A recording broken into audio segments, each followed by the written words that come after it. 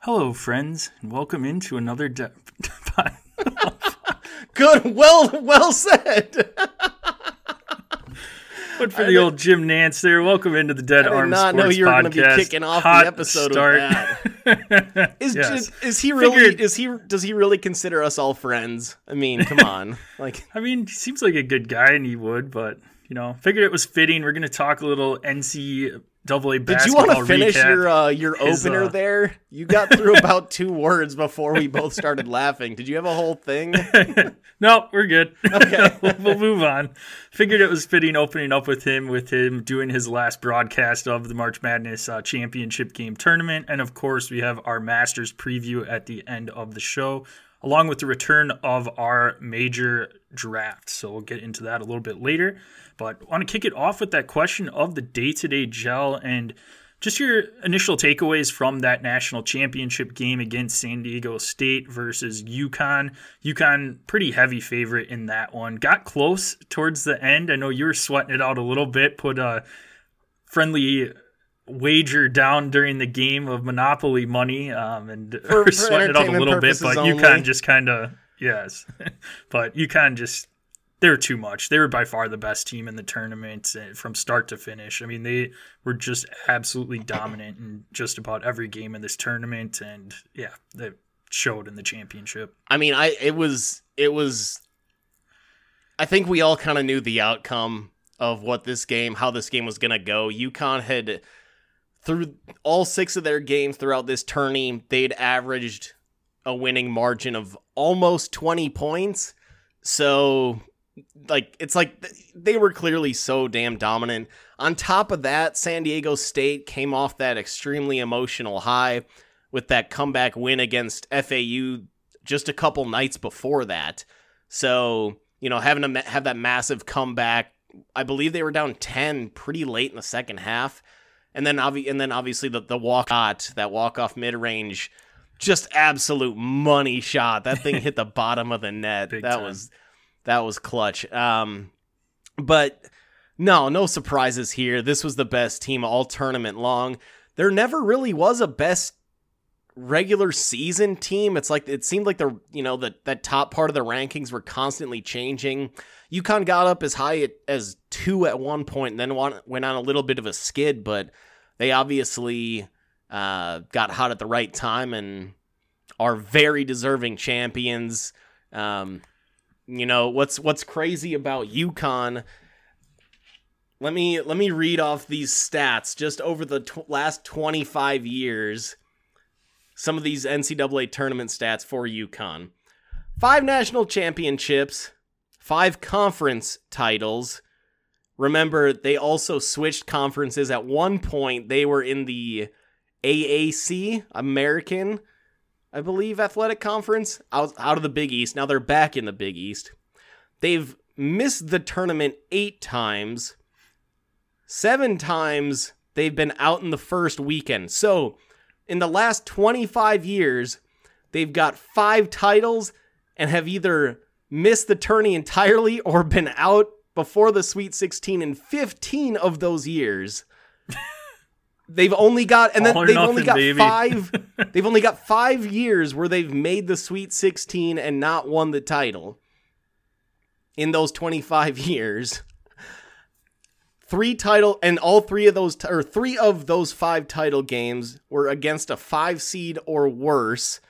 And over those 5 titles, it's been between 3 different coaches over 25 years. Jim Calhoun, Danny Hurley, and who was the man in the middle? It was Kevin Ali. I didn't know if it was Kevin Ali. So, yep. Pretty nice stuff. Clearly,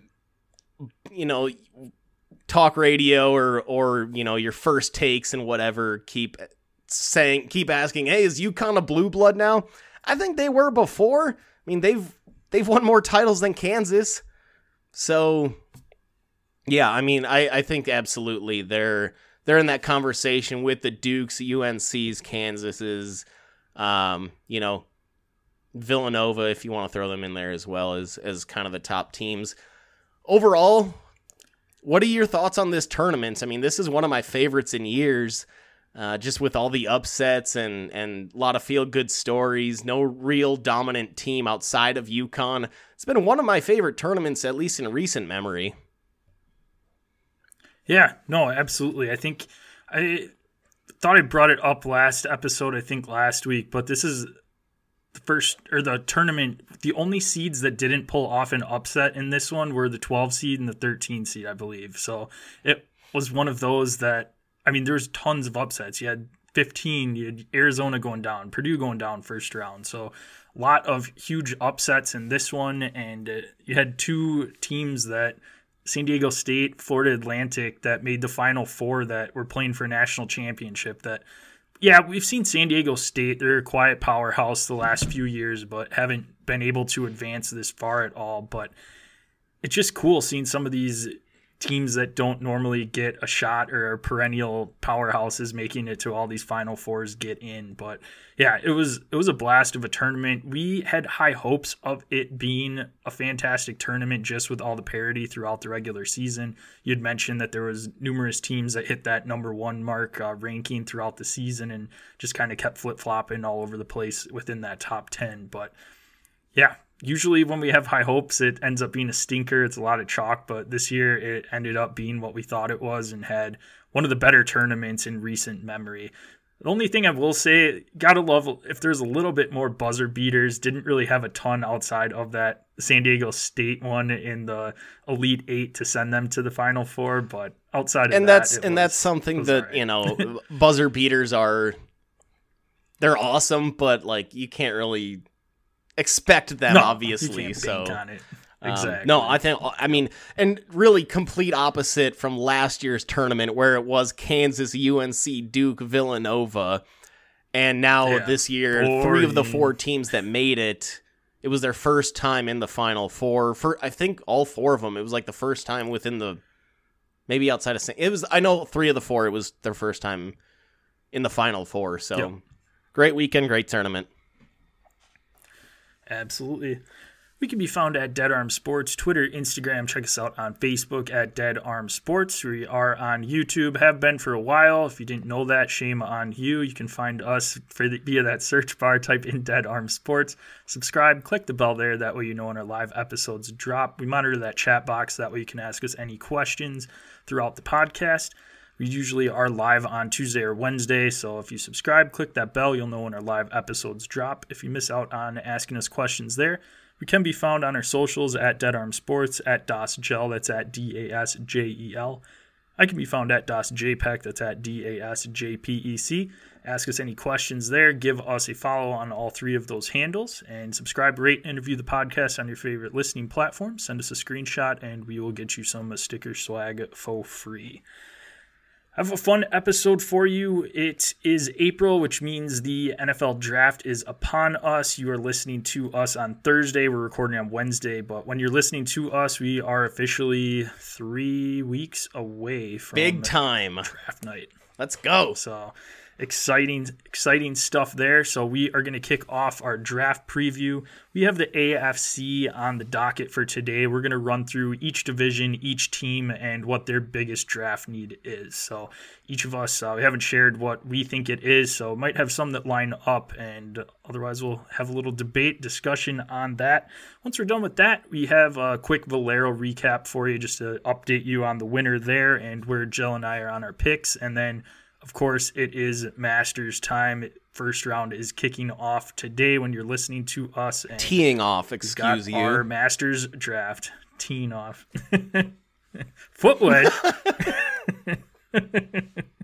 But no, without further ado, let's get into these AFC team draft needs. And first division, I have up Gel. I wrote them all down alphabetically here. So we're going to start in the AFC North and Baltimore. Interesting team here. And I guess I'll kick it off. For me, it's a question mark that hopefully gets resolved by the time that the draft kicks off. But right now, quarterback is their biggest draft need, assuming Lamar is gone. If you can get Lamar back under contract, I think it's wide receiver. You've got Mark Andrews there, which obviously has been an awesome piece of that offense, but they just can't seem to get that wide receiver in there that helps out in this offense, in the system that they've run. Yes, Rashad Bateman has shown flashes at times, but he's had trouble staying on the field. They've tried Hollywood Brown. That didn't work, and he got shipped off to Arizona last year. But I think that is a must, assuming they can get Lamar under contract and get him back in the fold. But if not, quarterback is by far their biggest need. So it's interesting with this. They're right now they're slotted in at that number 22 overall, or I guess it'd be 21 since Miami forfeited a pick. No, they are at 22. So they got that number 22 pick. Do you say at that point you're the best quarterback that's going to be available would be? I mean, you're getting that like third tier of quarterbacks basically. I mean, if you're saying Bryce Young, CJ Stroud at the top as your most polished quarterbacks, your next tier is going to be the project pieces of Levis and Anthony Richardson. And by that point, if you're at 22, you're not going to have a chance at any of those four teams or any of those four players. You're dropping down to that third tier. What's the move? I mean, do you think that it's to jump up to maybe you trade up with the Colts, you give Lamar up for that number 4 pick, or do you go maybe wide receiver at that 22 spot? Because there should be some guys there at 22 if you want to go receiver there in the first round, and then you go see if you can get like a Max Duggan type in the second. Yeah, and I think assuming if Lamar is gone and somebody matches or gives him a deal Baltimore doesn't want to match, they're going to get some picks coming over, and I think that's where they would end up using the quarterback. If it is the Colts, potentially that 4th overall pick is coming over to Baltimore, so I think that is how they would address it. Otherwise, at 22, you're probably looking at Hendon Hooker, which, I mean, he's 25 years old, so I don't think you want to spend a first-round pick on him. That's a good. I think that's a nice there, fit, but though. They wouldn't have to change the offense over that nice much. Fit, but he is 25, but this Ravens team, it's nice to have your franchise quarterback there for 10 years, but hey, you sign Hendon Hooker, he's there for 6 to 8. That's a nice run, and that's worth a late first round pick as long as he's able to perform. Now the tricky thing with that is he's coming off that ACL, so that might be the reason to not go a Hooker there and maybe go attack that receiver room. I'm going to go with their Sunday night football rivals, the Pittsburgh Steelers. I'll start off there with my first team out of the AFC North. I think that the big thing that they have never really addressed and has been a need for them to address for the last 5+ years is that offensive line. I mean, Najee Harris, his rookie year, phenomenal. Fresh legs, fresh out of college, but his second year, you saw the wear and tear already from him. His performance declined, his yards per carry declined. There were injury issues. They had to start using 3 different running backs, where in Najee's rookie year, I mean, he was basically their number 1 back on all 3 downs. So I think that offensive line they finally have to address it. I know Mike Tomlin's probably going to want to take, some impact secondary player or some tackling machine linebacker, but you can get an impact defensive, corner or secondary player probably in the second round. You can get a tackling machine in the 3rd, 4th round. I mean, Blake Martinez at one point for the Packers led the league in tackles, and he was, I believe, a 5th rounder for Green Bay. So I think that that's the move for Pittsburgh. Just go hammer out that offensive line. Give Kenny Pickett some time back there, because he's not a dynamic. It's not like he's a running quarterback that can survive behind a crappy offensive line. Hey, he's got that fake slide in his repertoire. Did they outlaw? I know they outlawed that in college. I don't know if they did in the NFL, but that was such BS. Yeah, I don't know if they did. He would get lit the fuck up if he did that in the NFL. Oh, big time. I've got O-line down too. That's their biggest need, pass and run blocking. I mean, Najee Harris was averaging under 3 yards a carry last year with that O-line. So you've invested a first-round pick in him. He's a dynamic running back if he can get some blocking. And again, like you said, a young quarterback with Kenny Pickett being there, you got to have some protection so that way he can develop, get comfortable in that pocket so he's not running around getting hit every time he drops back. So like you said, they have not really addressed this the last couple of years. Even Big Ben's last few years, he was getting just demolished back there. So they definitely need to just bite the bullet here and end up taking an O-lineman in this draft. Moving over to Cleveland. Cleveland sucks. Defensive tackle. Cleveland sucks. I'm going to go with defensive tackle. I think you just lost Jadeveon Clowney. And you need someone with Myles Garrett. Myles Garrett is there. He's going to be a beast on that end, and you need somebody to plug up that middle, stop the run, get some pressure from that interior, and help out that defense. You've got offensive-wise, I think you're fine. You're going to be able to put up points, assuming Deshaun is able to take a step forward from this last year where he was pretty much irrelevant. But that defensive tackle, if you can get an impact guy there to help out, I think that'll do wonders for them. Yeah, I like that. I guess I'm going off pretty much the same logic that you just spilled out there. But you mentioned they lost Clowney. They obviously, with that Clowney signing, they've been trying to patch that missing second edge rusher for years. I mean, Myles Garrett's never had a rush end on the other side that's dependable and dynamic. So that's the first place that I'm going to go if I'm Cleveland. Probably go edge, try to get the most athletic guy out there. They do not have a first round pick though, and that's going to be the problem for them is who's going to be the dynamic guy later in later rounds. That doesn't generally exist, especially when you're talking about an edge rusher. Any dominant edge rusher is going early. So that edge rusher might not be out there because given that they would have had the number 12 pick, they gave that up for Deshaun Watson. That pick's now with Houston. So I think, I guess their first pick in the second round, you probably go interior D-line and then just try to get some depth and at the edge rush position. I also think it's important for them to add at least one running back in this draft, given that Kareem Hunt is a free agent. Nick Chubb, how much tread is left on those tires? Just keeps chubbing along. And I'd add another receiver as well. Donovan Peoples-Jones, he's kind of came along. David Bell had a few flashes last year. Amari Cooper's got 2 years left on this deal, but he could be cut given that Deshaun, the Watson money. They just got a lot of money tied up in a lot of guys. So I'd go get some wide receiver depth and running back depth later in the draft, but I think interior D-line is a good call. And the final team in the AFC North, the Cincinnati Bengals. Rawr. We're on to Cincinnati.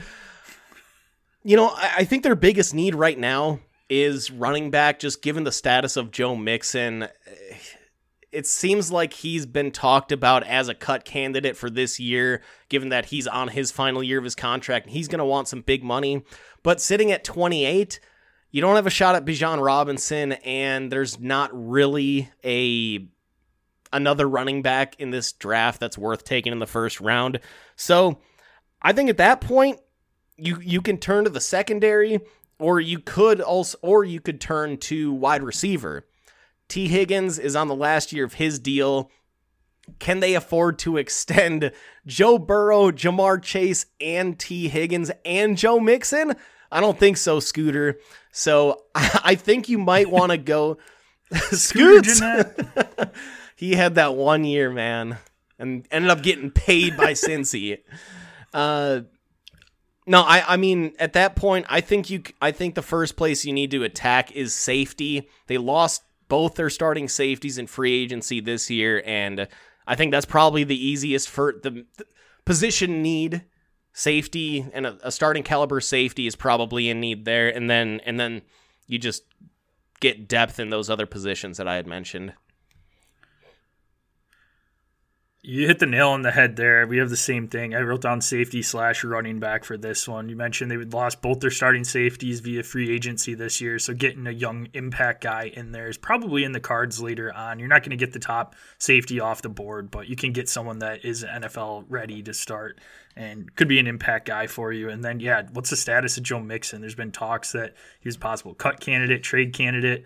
And like you said, unless Bijan were to fall, which he's not going to, then, I mean, Jahmyr Gibbs is probably the next guy up. But like you said, he's small. He's not worth a first-round running back pay grade. So if he's there in the second round, that's something you can address later on in the draft. There's depth to this running back class.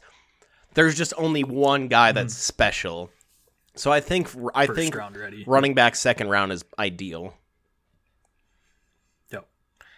Moving into the AFC South,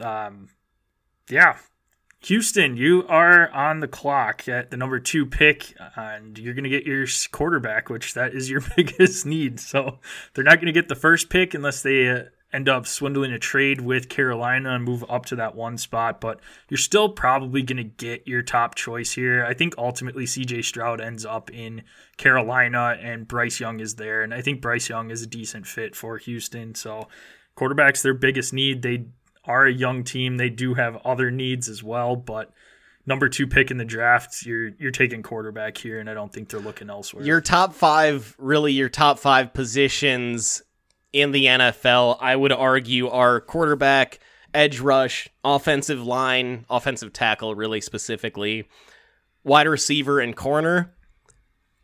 They've got Derek Stingley had a nice rookie season. He wasn't Sauce Gardner. They missed on that. They should have taken Sauce at 3 and let Derek Stingley go to the Jets at 4. But Stingley had a really nice season.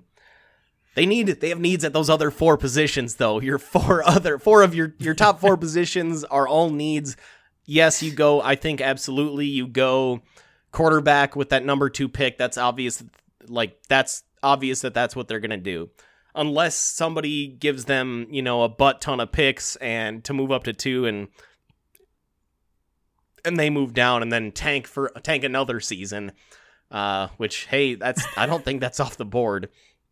And then they've got that number 12 pick, as I'd previously mentioned, from Cleveland. So if they go wide receiver there, maybe a Jackson Smith and Jigba, a Quentin Johnson type, that feels a little bit high, but they don't have a number 1 receiver at the moment unless Nico Collins finally breaks out, as we have predicted for the last 3 years.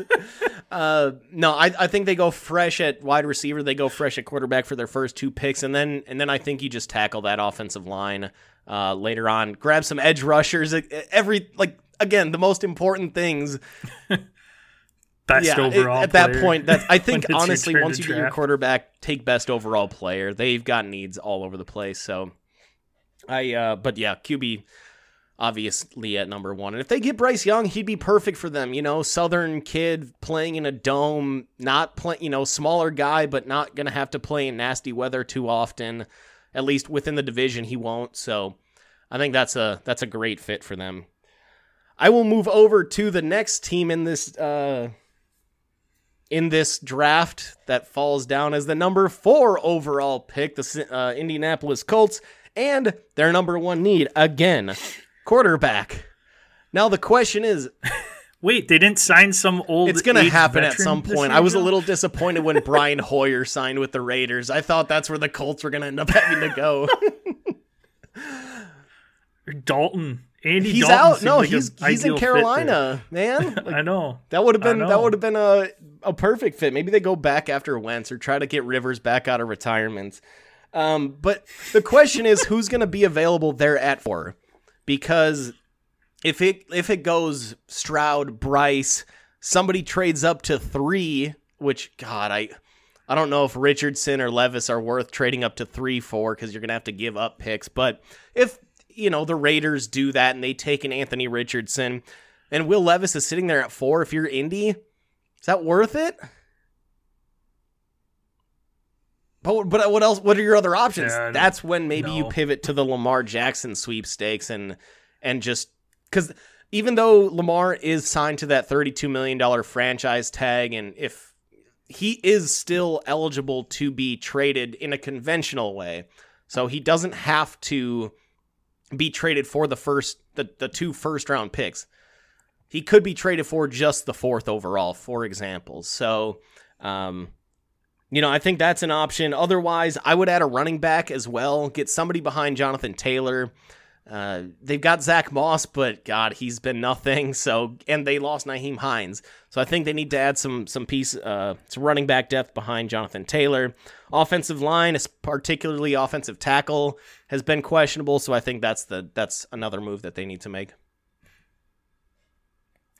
Yeah, no, I agree with all those. That quarterback position's the big one. They've been trying to put Band-Aids on that since Andrew Luck retired, essentially, with Jacoby Brissett for a little bit. But it's just a matter of, are they going to have to make a move up to that number 3 spot, which I think if they are set in getting their quarterback this year, I think they have to. It's going to cost you a little bit, but it's worth not having another team come up and jump you. And I think that you could get it for a decent price because Arizona is still going to be able to get their pick, who they were going to take at 3, and just move back a spot. And who knows, maybe then they could make another pick if the Colts come in and take a quarterback that another team wasn't as high on and Levis falls or Anthony Richardson falls. But ultimately, if you're Indianapolis, I was surprised that they didn't make a trade with the Bears to move up for 1. But I think they need to move up to 3 to get that quarterback. That is something that they need to have. They haven't had that cornerstone since Andrew Luck, which it's been, 5 years now, I think? 8, so or 7? It's been... Or no, 7? It's been. Okay, I think it's been 5. This will be the 6th season with a brand new opening day starting quarterback. It's been 8 different starters over these last 5 years. Insanity, which is just crazy. But no, that's for sure. Those two, Indianapolis, Houston, they will be looking quarterback. Moving to Jacksonville. Jacksonville has a nice young team right now. I really like everything that they're doing. I think just more so D-line. I think if you can beef up that D-line, get more of a pass rush going, that'll do wonders with that defense. The defense is young right now, but getting a nice edge guy to come in, get some sacks, put some pressure, and create havoc in that backfield, I think that'll do wonders. Yeah, they had some issues. I mean, they've had some issues defending the run. I think getting an interior D lineman would be great. The other thing to consider here, they've got the number 24 overall pick, and that you might be able to get the second best tight end in this draft, which from all reports looks to be Dalton Kincaid.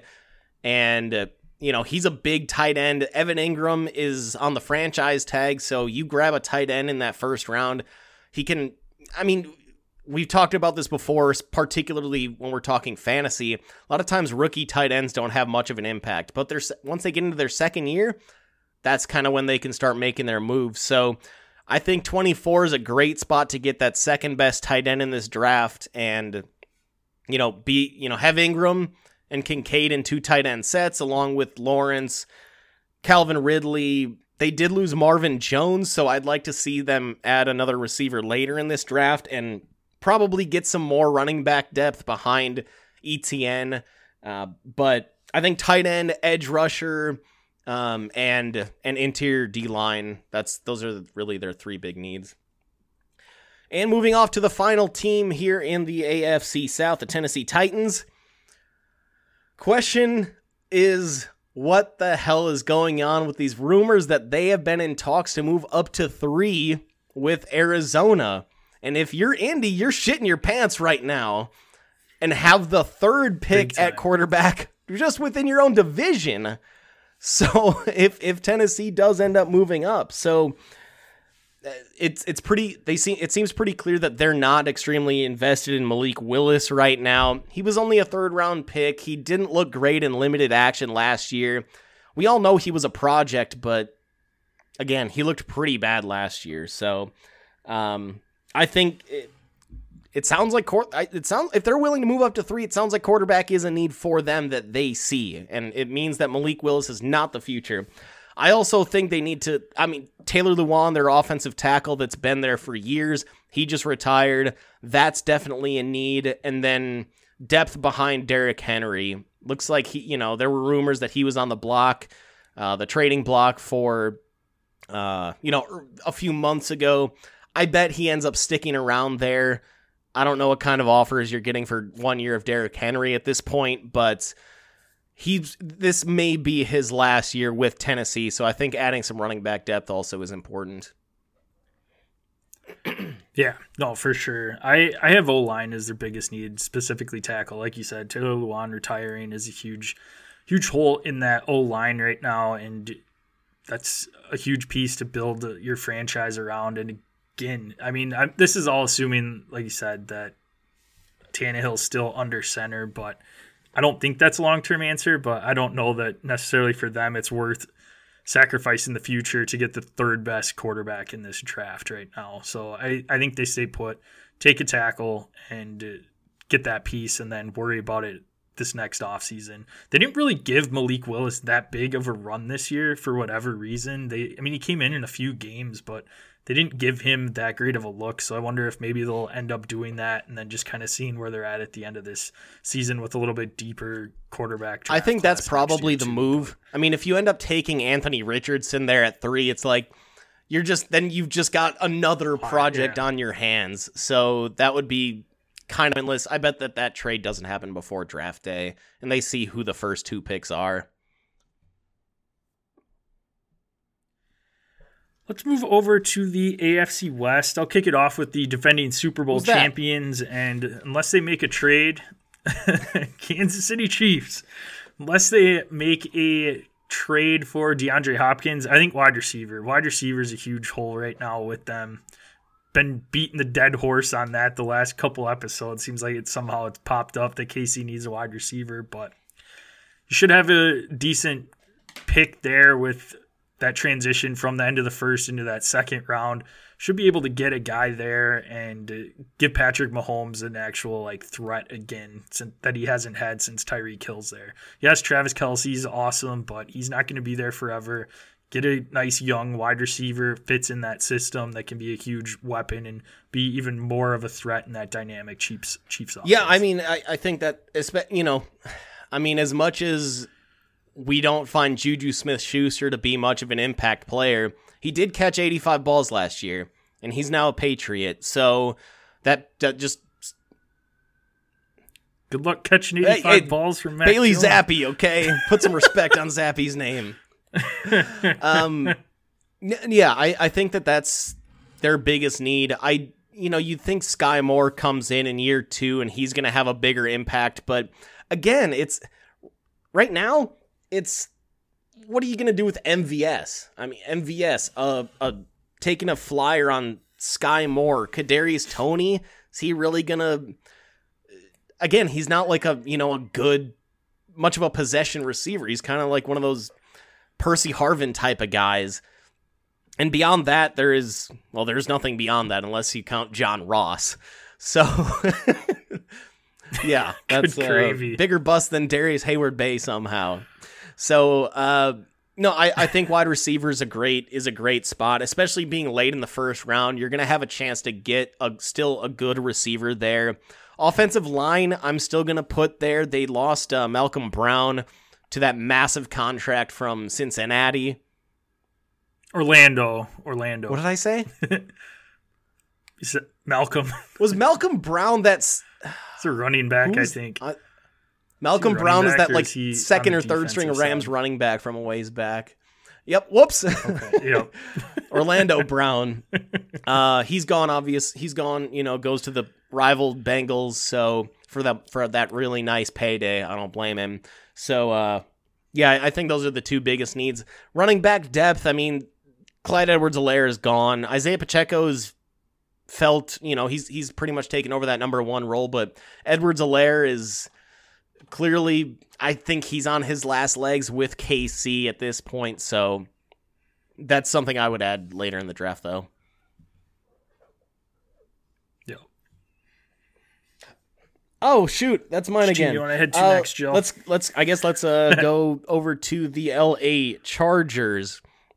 I think they're really set for this season, but running back that's an immediate need. I think that's the most immediate need right now, given these Austin Eckler trade rumors. I guess the Chargers have officially granted him, hey, go ahead, seek a trade. If you can find a partner that's willing to meet your contract needs, who knows if that happens. So I think that's got to be their number one focus. And then their number two focus has to be, to me, wide receiver. You never really know what you're getting from Keenan Allen week to week. If he's going to show up, that's what I'm saying. If he's going to physically be on the field. Same thing with Mike Williams. We've been waiting for Josh Palmer or Jalen Guyton. Hardly know her. Or Mike's boy, Josh Palmer, or Jalen Guyton to step up and kind of fill in that number 2 role if one of those guys are out, and that hasn't really happened. So I think you got to go get yourself a wide receiver too, somebody that you can really rely on, because your 2 starting wide receivers are not reliable. I'd also throw in another edge rusher to go next to Joey Bosa, and in case Joey Bosa gets ejected from another game, that guy can step in and fill that role. And then also, I'll throw corner in there as well. They spent big money on J.C. Jackson last offseason, and that ended up being a disaster. So add an additional corner as well.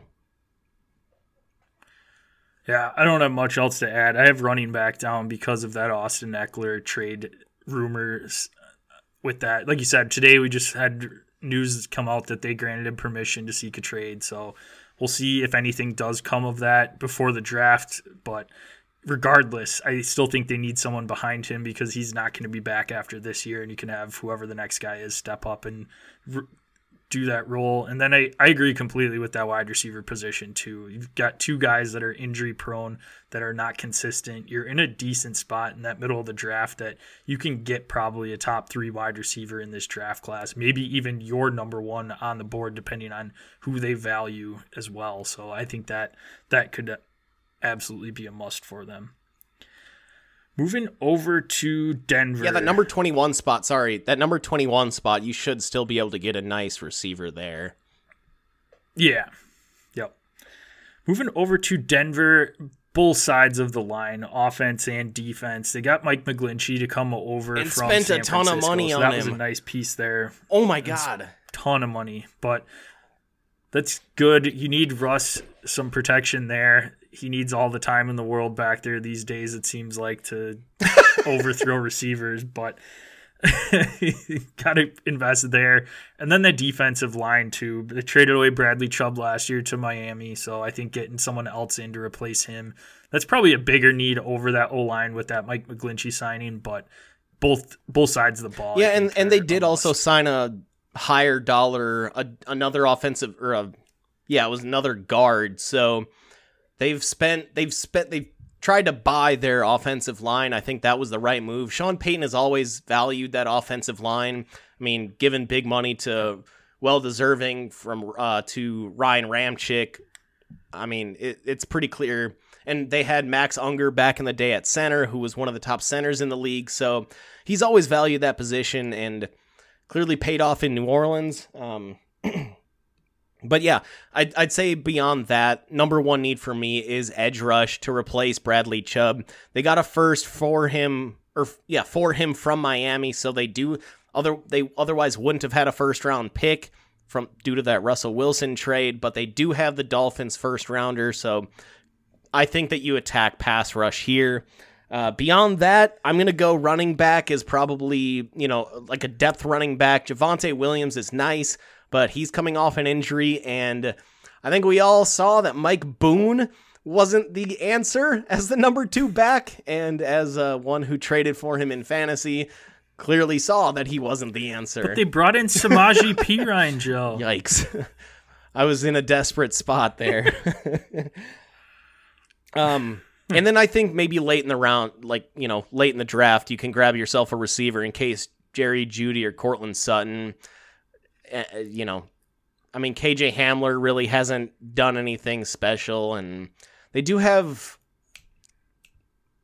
there's one of their third receiver is coming back. Tim Patrick is Gotta get one of those in. So he's coming back, but I still think you can add a receiver late in the draft. Moving on to the last team in the division for a good reason. The Vegas Raiders. Yes.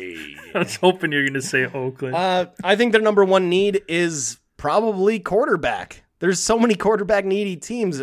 Jimmy G, bridge guy at this point. He's not going to be your long-term starter. He might not be your starter through 6 weeks. I mean, and they don't have really much of a backup plan here. They signed mentioning Brian Hoyer for the second time on this show. The Raiders just signed him probably to be the backup to Jimmy G. You got to go get yourself a young QB. That number 3 spot that Arizona's in, they're going to have some nice bidders, I think, there. Between Indy, Vegas, possibly Tennessee. Who knows? There may be a wild card that's later in this draft. A Minnesota that may be saying, hey, let's go up and get our guy after Kirk Cousins. So... Tampa Bay. Although Baker Mayfield, future of the league. That's my number one need for them by a mile. And then just, again, pretty much any other important position, cornerback, edge rush, offensive line, anything outside of receiver, pretty much they have needs at. So I think quarterback and then best player available.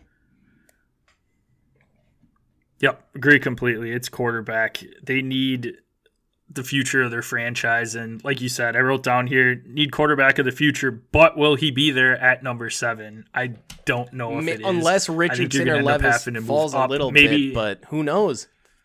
And I think Levis is your best chance because I think with Richardson's pro day, a lot of teams are in awe with his athleticism that you're going to end up having somebody move up in front of you if it is Levis picked in front of Richardson. So I think their best bet is Will Levis falling there, but I don't know. I think you have to move up if you are set. And if you're not, then whatever, just sit around and wait till next year and draft a O-line or get someone else in there best overall at number 7. But if you can get that quarterback position addressed, you need to, because like you said, Jimmy G hasn't been able to stay healthy his entire career.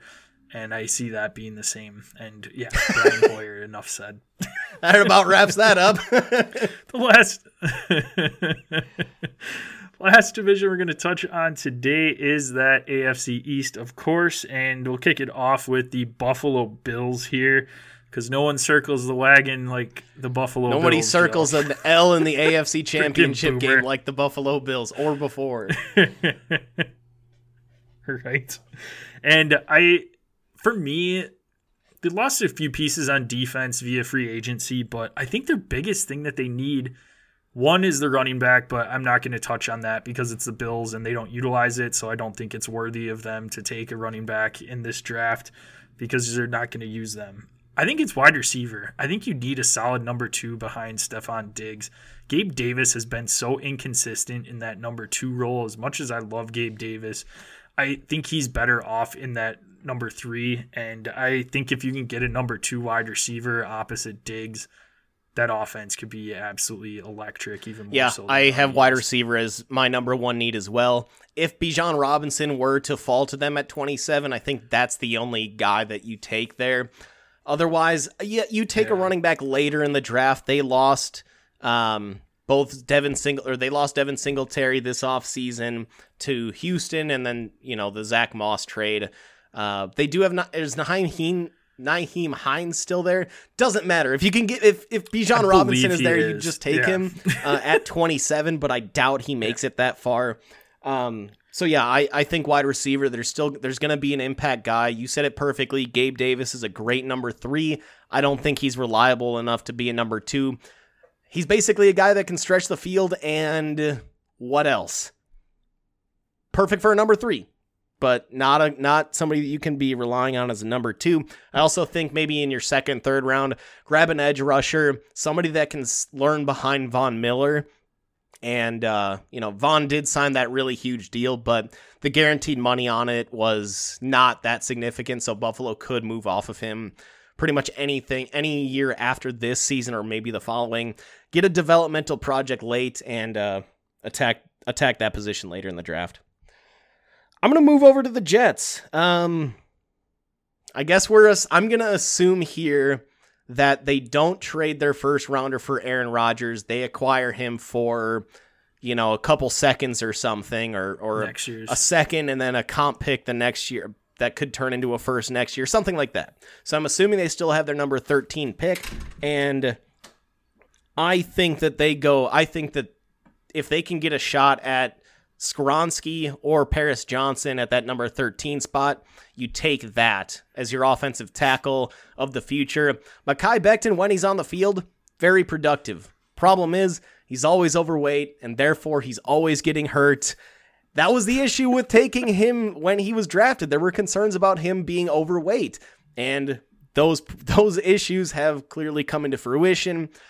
I think you take an offensive lineman here if you can get one of the top two guys, top two tackles in this draft at that number 1 spot. Beyond that, a second corner or a safety, somebody else on the other side of Sauce Gardner to kind of help really shut down that the opponent's passing game. And then I go wide receiver. Elijah Moore's gone.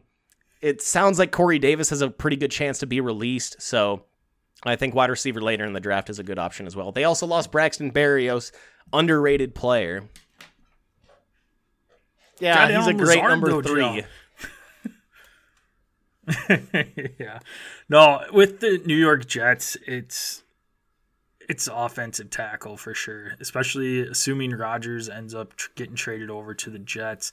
You don't need the quarterback position, obviously, there. So with the tackle position, that is going to be what they end up needing and will help protect Rodgers. He's going to be mad if that line is not good. We've seen that in years past at Green Bay, and that's when he struggles. He needs some protection back there. He's not the same player he was 10 years ago, and he can make some plays with his feet.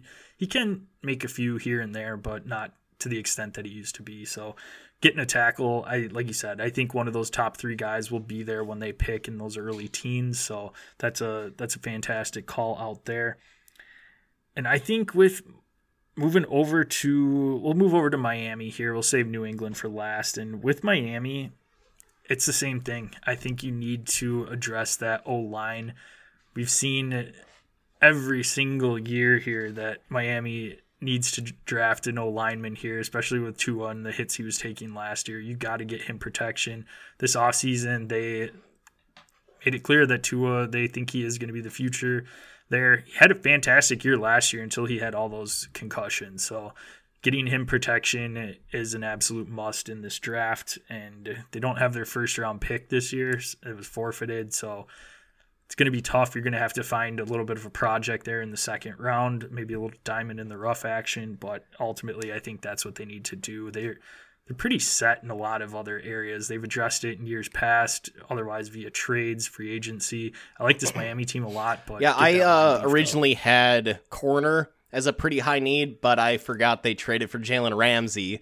So that's immediately your top cornerback duo in Xavier Howard and Jalen Ramsey there. So that takes care of that pretty quickly. That's nasty. I would say yes, absolutely. Offensive line is a need. They've got some high dollar pieces over there. Terron Armstead, one of the best tackles in the league, but he had some injury issues last year, and when that happened, that's when Terron Armstead was out. That's when Tua got how many? Either his second or third concussion. I don't know. It's hard to keep track of when those were. But so yeah, I think they got to get better there. And then yeah, it'd be good to add some pass rush later in the draft. And last and certainly least, the New England Patriots, led by Bill Belichick's shitty draft resume. Don't you have to go wide receiver here? I mean, I don't know, unless you go after D-Hop. Even if you go after D-Hop, you still should go wide receiver, I think, with that first pick. They've been desperate for playmakers, and they haven't, somehow, they just can't get accrue playmakers. Instead, a couple years ago when they signed Hunter Henry, Jonnu Smith, and spent big money on both of them, and then drafted N'Keal Harry. I Like think. they're N'Keal it's not Harry. like they're not trying. They just suck at it.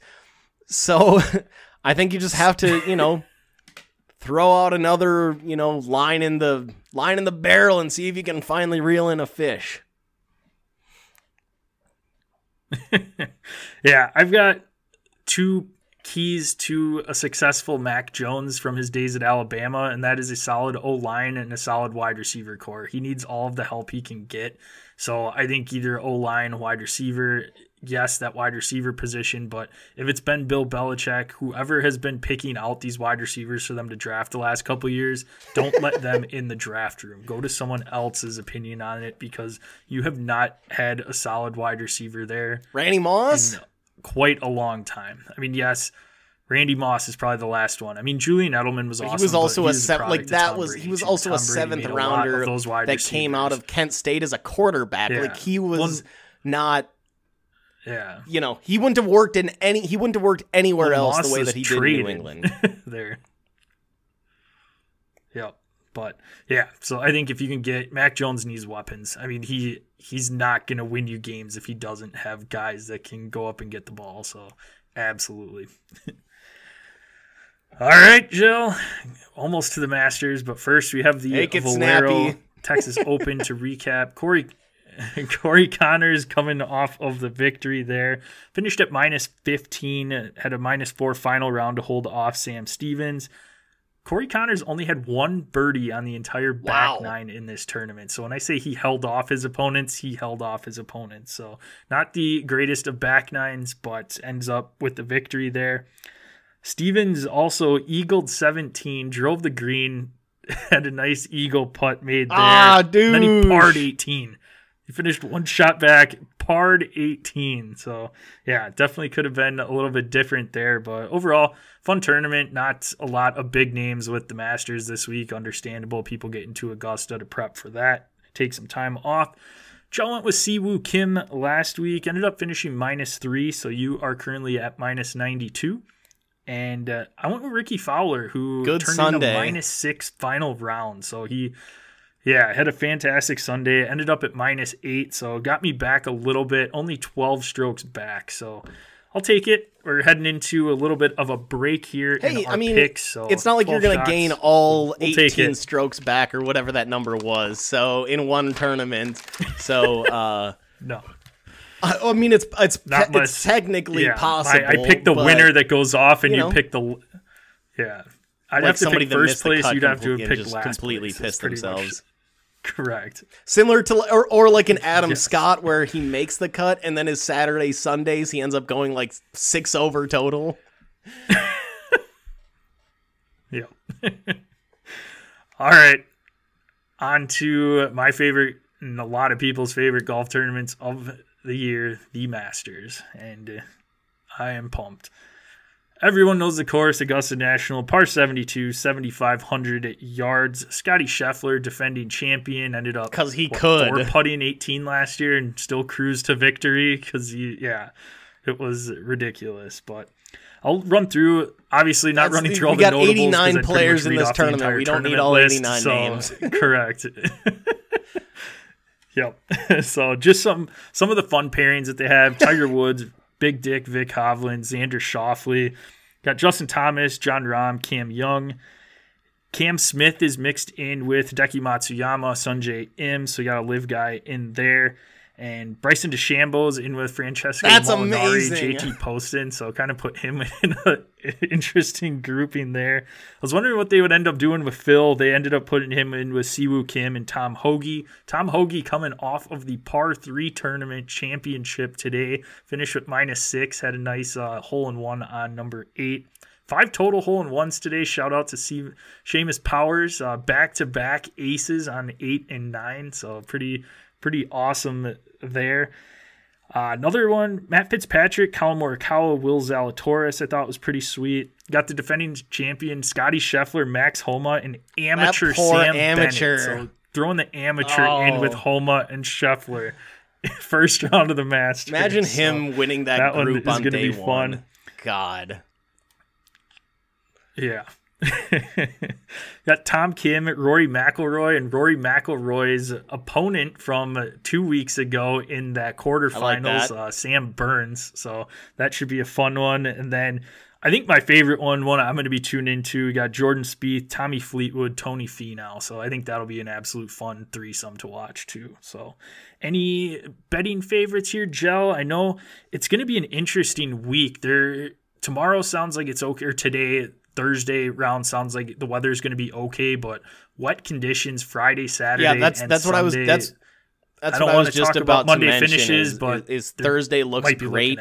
Prime weather, sun, nice, comfortable in the 70s. Friday, 80% chance of rain. And then highs are still in the 70s on that Friday, but then you go to Saturday and those highs drop down into the 50s. Right now, it was 89 there today during it's the going to drop down 30 degrees. On Saturday. at least 30 degrees for Friday's round. They're showing right now 100% chance of rain, so hopefully that doesn't impact us too much, but it's going to rain. It's going to rain. Thank you.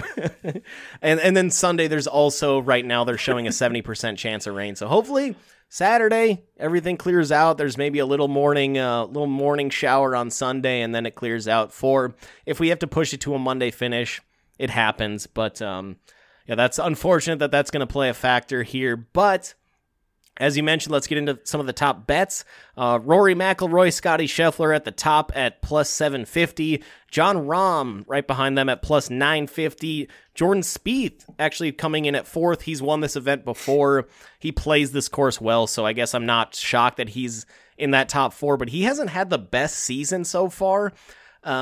But he does play this course well, and he obviously loves big events. So he's your number 4 betting favorite. And then Patrick Cantlay right behind him at 1,800. And then Justin Thomas rounding out your top 6 at plus 2,000. Just a couple of live guys, your high-name live guys. Cam Smith is at plus 2,200. Dustin Johnson, 2,500. And then Brooks Koepka also at plus 2,500. So they're certainly not counting these guys out. I mean, 25-1 odds on DJ Brooks, guys. Cam Smith, or I don't think Cam's won it this year, but he's been in final round contention before at the Masters. DJ has won it. I know Brooks has like 4 major victories. He's never won the Masters though, right? No, it's just been PGA. Does he have a U.S. Open? I think he's got a U.S. Open in there, but yeah, no green jacket for him. But DJ's won it here just a few years back. Yep. That's Masters. Right. That was the Fall Masters. I won $200 on him. Pooh! Monopoly money, yeah. Monopoly money. Hashtag not a sponsor. 2 more guys. Tiger, obviously betting interest on him. He's a little further back as expected, plus 6,500. And then Bryson DeChambeau, plus 10,000. So he's never played this course well, even when he was at his prime. The guy can't hit a fairway. No. And if you can't hit a fairway here at Augusta, this is one of those courses that it's a second shot course. Hit the fairway, make a nice second shot, and you've got a chance as long as your chipping is halfway decent. And we'll get more into the chipping as we get into our picks. little tease, little foreshadowing there, Joe. All right. All right, so it is time. We are taking a break from our weekly picks here and going to do our first major draft of the year with the Masters. So how this works, I'm going to flip a coin here in a minute. Joel's going to call heads or tails for the first pick in the draft, and we're just going to snake draft. So this is a Ryder Cup style format, so whoever our first picks are, they're matched up head to head. So each matchup's worth a point. We're going to have 5 matchups total. We're each going to pick 5 golfers. Once you pick a guy, you cannot use them again for the remaining majors. So it is a fresh start. So anybody we have picked up to this point, that's a whole separate thing. So we have a fresh slate here, can pick any of the golfers. If you win your matchup, you get a point. If we end up tying at the end of the tournament and both guys make the cut, finish with the same score, we each get half a point. And if you don't make the cut, so if both of us don't make the cut in that specific matchup, no points are awarded. Obviously, if somebody makes the cut, misses the cut, doesn't matter what they finish the tournament with, whoever made the cut in that matchup is going to get that point there. So little strategy here, little matchup based as well. So if somebody picks a guy that's a little bit inconsistent, maybe match up somebody that is a little bit more consistent against them. But kind of a little fun thing here that we like to do each year. Anything else you want to add, Joe, before I ask you heads or tails? What state is this quarter? Here? I knew you were going to ask. Let me take a peek here. Reading is fundamental. So it's not it's I had to take a look. So it's Effigy Mounds out of Iowa. So it's a different quarter. It's not a... Is that a national park? National park, maybe? Yeah, that's kind of. So we got that, what a beautiful coin. That guy on one side. And Big George on the other side. And Old George. Flip it. I'll call tails. All right, going Joe. with Iowa. They just made Heads the Women's College National Championship final. All right. It is tails. You finally won a coin toss here, Joe. And I'm going with the repeat champion here. I'm going Scotty Scheffler. I went back and forth between a couple guys, but I'm going to lock in Big Scotty. Yeah, I mean, he's just been the best player in the world since Rahm, had his little tummy ache a few weeks ago at the Players, and Scotty's been on a run. So, and obviously won it last year. He's been the previous year he'd won the Phoenix Open. He went back to back there. So I feel like if he's familiar with his courses, he loves them. He plays well at them, and he's the number one bet on the board for a reason. Nope, I like that pick. He was up there in consideration had I got that one pick, but I'm going to go here. Oh, side note, I did forget to mention, since we don't get to see a whole lot of live coverage, we are going to say that we have to pick 4 live golfers throughout this, so you can pick them all 4 in one tournament. Amongst the 4 majors. As well, so that's just 4 total live golfers each amongst the 4 majors. Yep.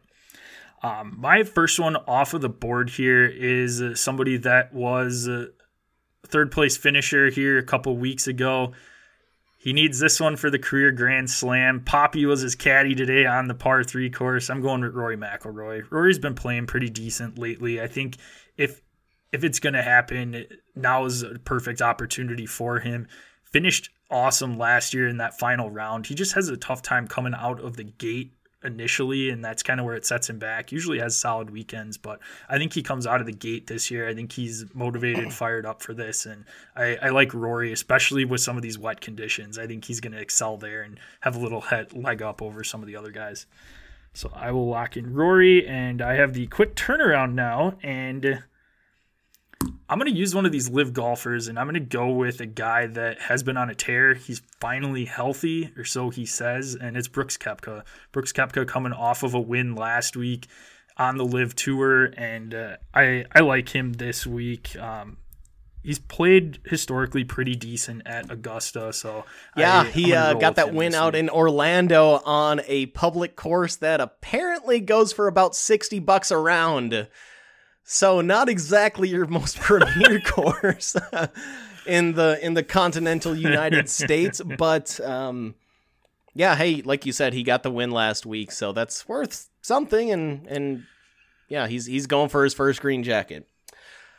Why don't we do this? Why don't we pair up our live guys? And I'll go with my moneymaker, Dustin Johnson, for my second round pick here.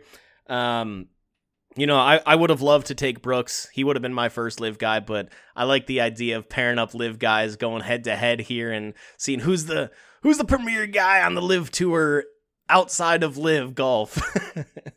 So we'll lock in DJ for your boy Gel. My third round pick, Xander Schauffele. He's just plays really good and really well in big moments, big events. He's never won a major, but I I mean, if he I think this year might be his year to finally get one. He's been, last year especially, he finished off that season so hot. He's been at the top or near the top of a ton of leaderboards lately, so basically this whole season. So I'm going to ride Xander. I like it. I'm going to match Xander up and take him on with a guy that has also been playing lights out this year on the tour, and that's Max Homa. Max Homa has been playing phenomenal golf. I was watching him today in the par 3. He was playing with JT and Spieth, and he was dialed in. I mean, he was hitting, I mean, granted, they're all like 100-yard holes, but he was dialed in today with his wedges, so I like it this week. He's been putting absolutely lights out so far this year. We're watching him in that Dell match play and just sinking some incredible putts. Obviously, he's a clutch guy, so I like him quite a bit this week. And then I'm going to roll out a guy that also finished a nice Sunday round last year, a guy that has won majors before, and that's Collin Morikawa. I like Collin Morikawa in this one. Hasn't won a green jacket yet, but he's somebody that also has been playing some pretty decent golf so far this year. Morikawa would have been my pick here if he would have slipped to me, you son of a bitch. I mean, great iron player, and that's what you need. Like I had previously mentioned, it's about your second shot at Augusta. Obviously, I'm not saying your drive doesn't matter, but your second, you know, if you bomb it into the trees like Bryson typically does, that's why he's always out after, you know, the first day, basically, hitting his, you know, going for 78. But Morikawa's more than a capable driver, and that second shot, his iron play has always been elite. So I love that pick. I would have gone there. But I'm gonna go with somebody that I think is on his level this year, that's been playing freaking awesome, and that's Jason Day. He's just a really clean player. You don't see him completely just, I mean, he's not going to bomb the shit out of the ball. He's not going to be one of those guys that makes, you know, Phil Mickelson types of flop shots and that kind of stuff. That's always super fun to watch, but he's just a really consistent player. And, yeah, I like my pick here with J Day. I like it. He's on my short list. Going a little bit guys. further down my list, my top 7 are now gone, but thankfully we're in the last round, so that's just fine. I'm going to ride the hot hand. Corey Connors just winning the Valero. He's had a number of nice tournaments this year. I'm not expecting him to win it. I'm not expecting him to, you know, finish up there in the top 10, top 5, or, you know, he could be a top 10. I'm not saying he's going to be in the top 4 by the time we get to Sunday, but he's coming off a nice round there at Valero. He's been up near the top of a few leaderboards, and I like the way he's playing. So, Mr. Corey Connors, the Canadian, eh?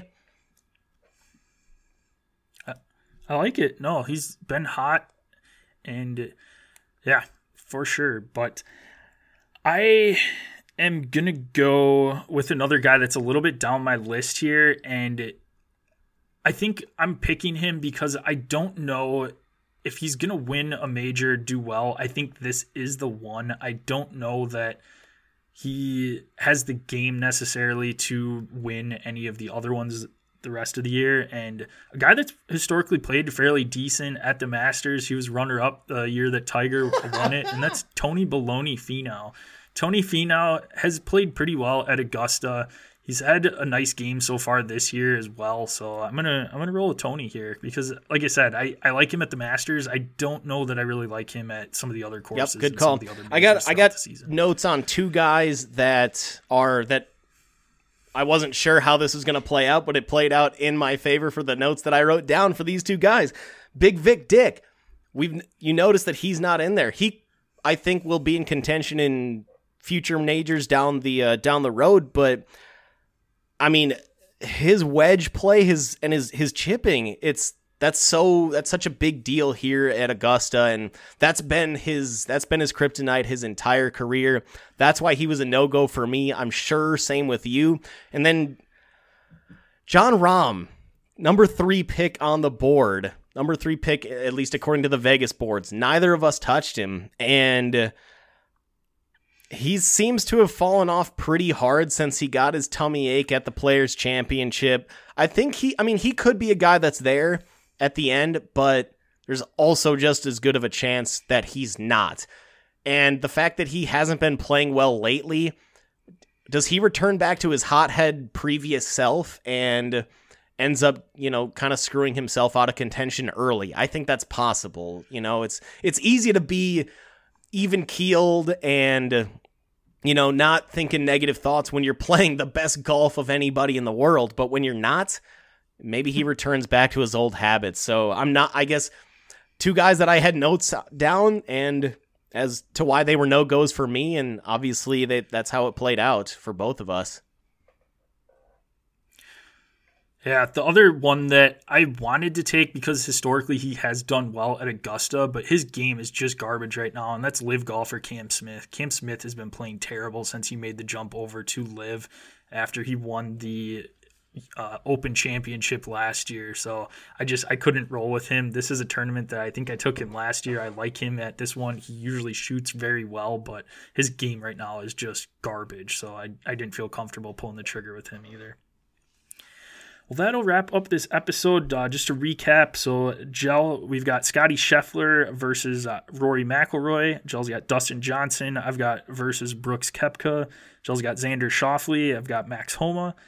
Gel, Jason Day versus Colin Morikawa, and Corey Connors versus Tony Finau. So we'll be back next week to recap those after the Masters.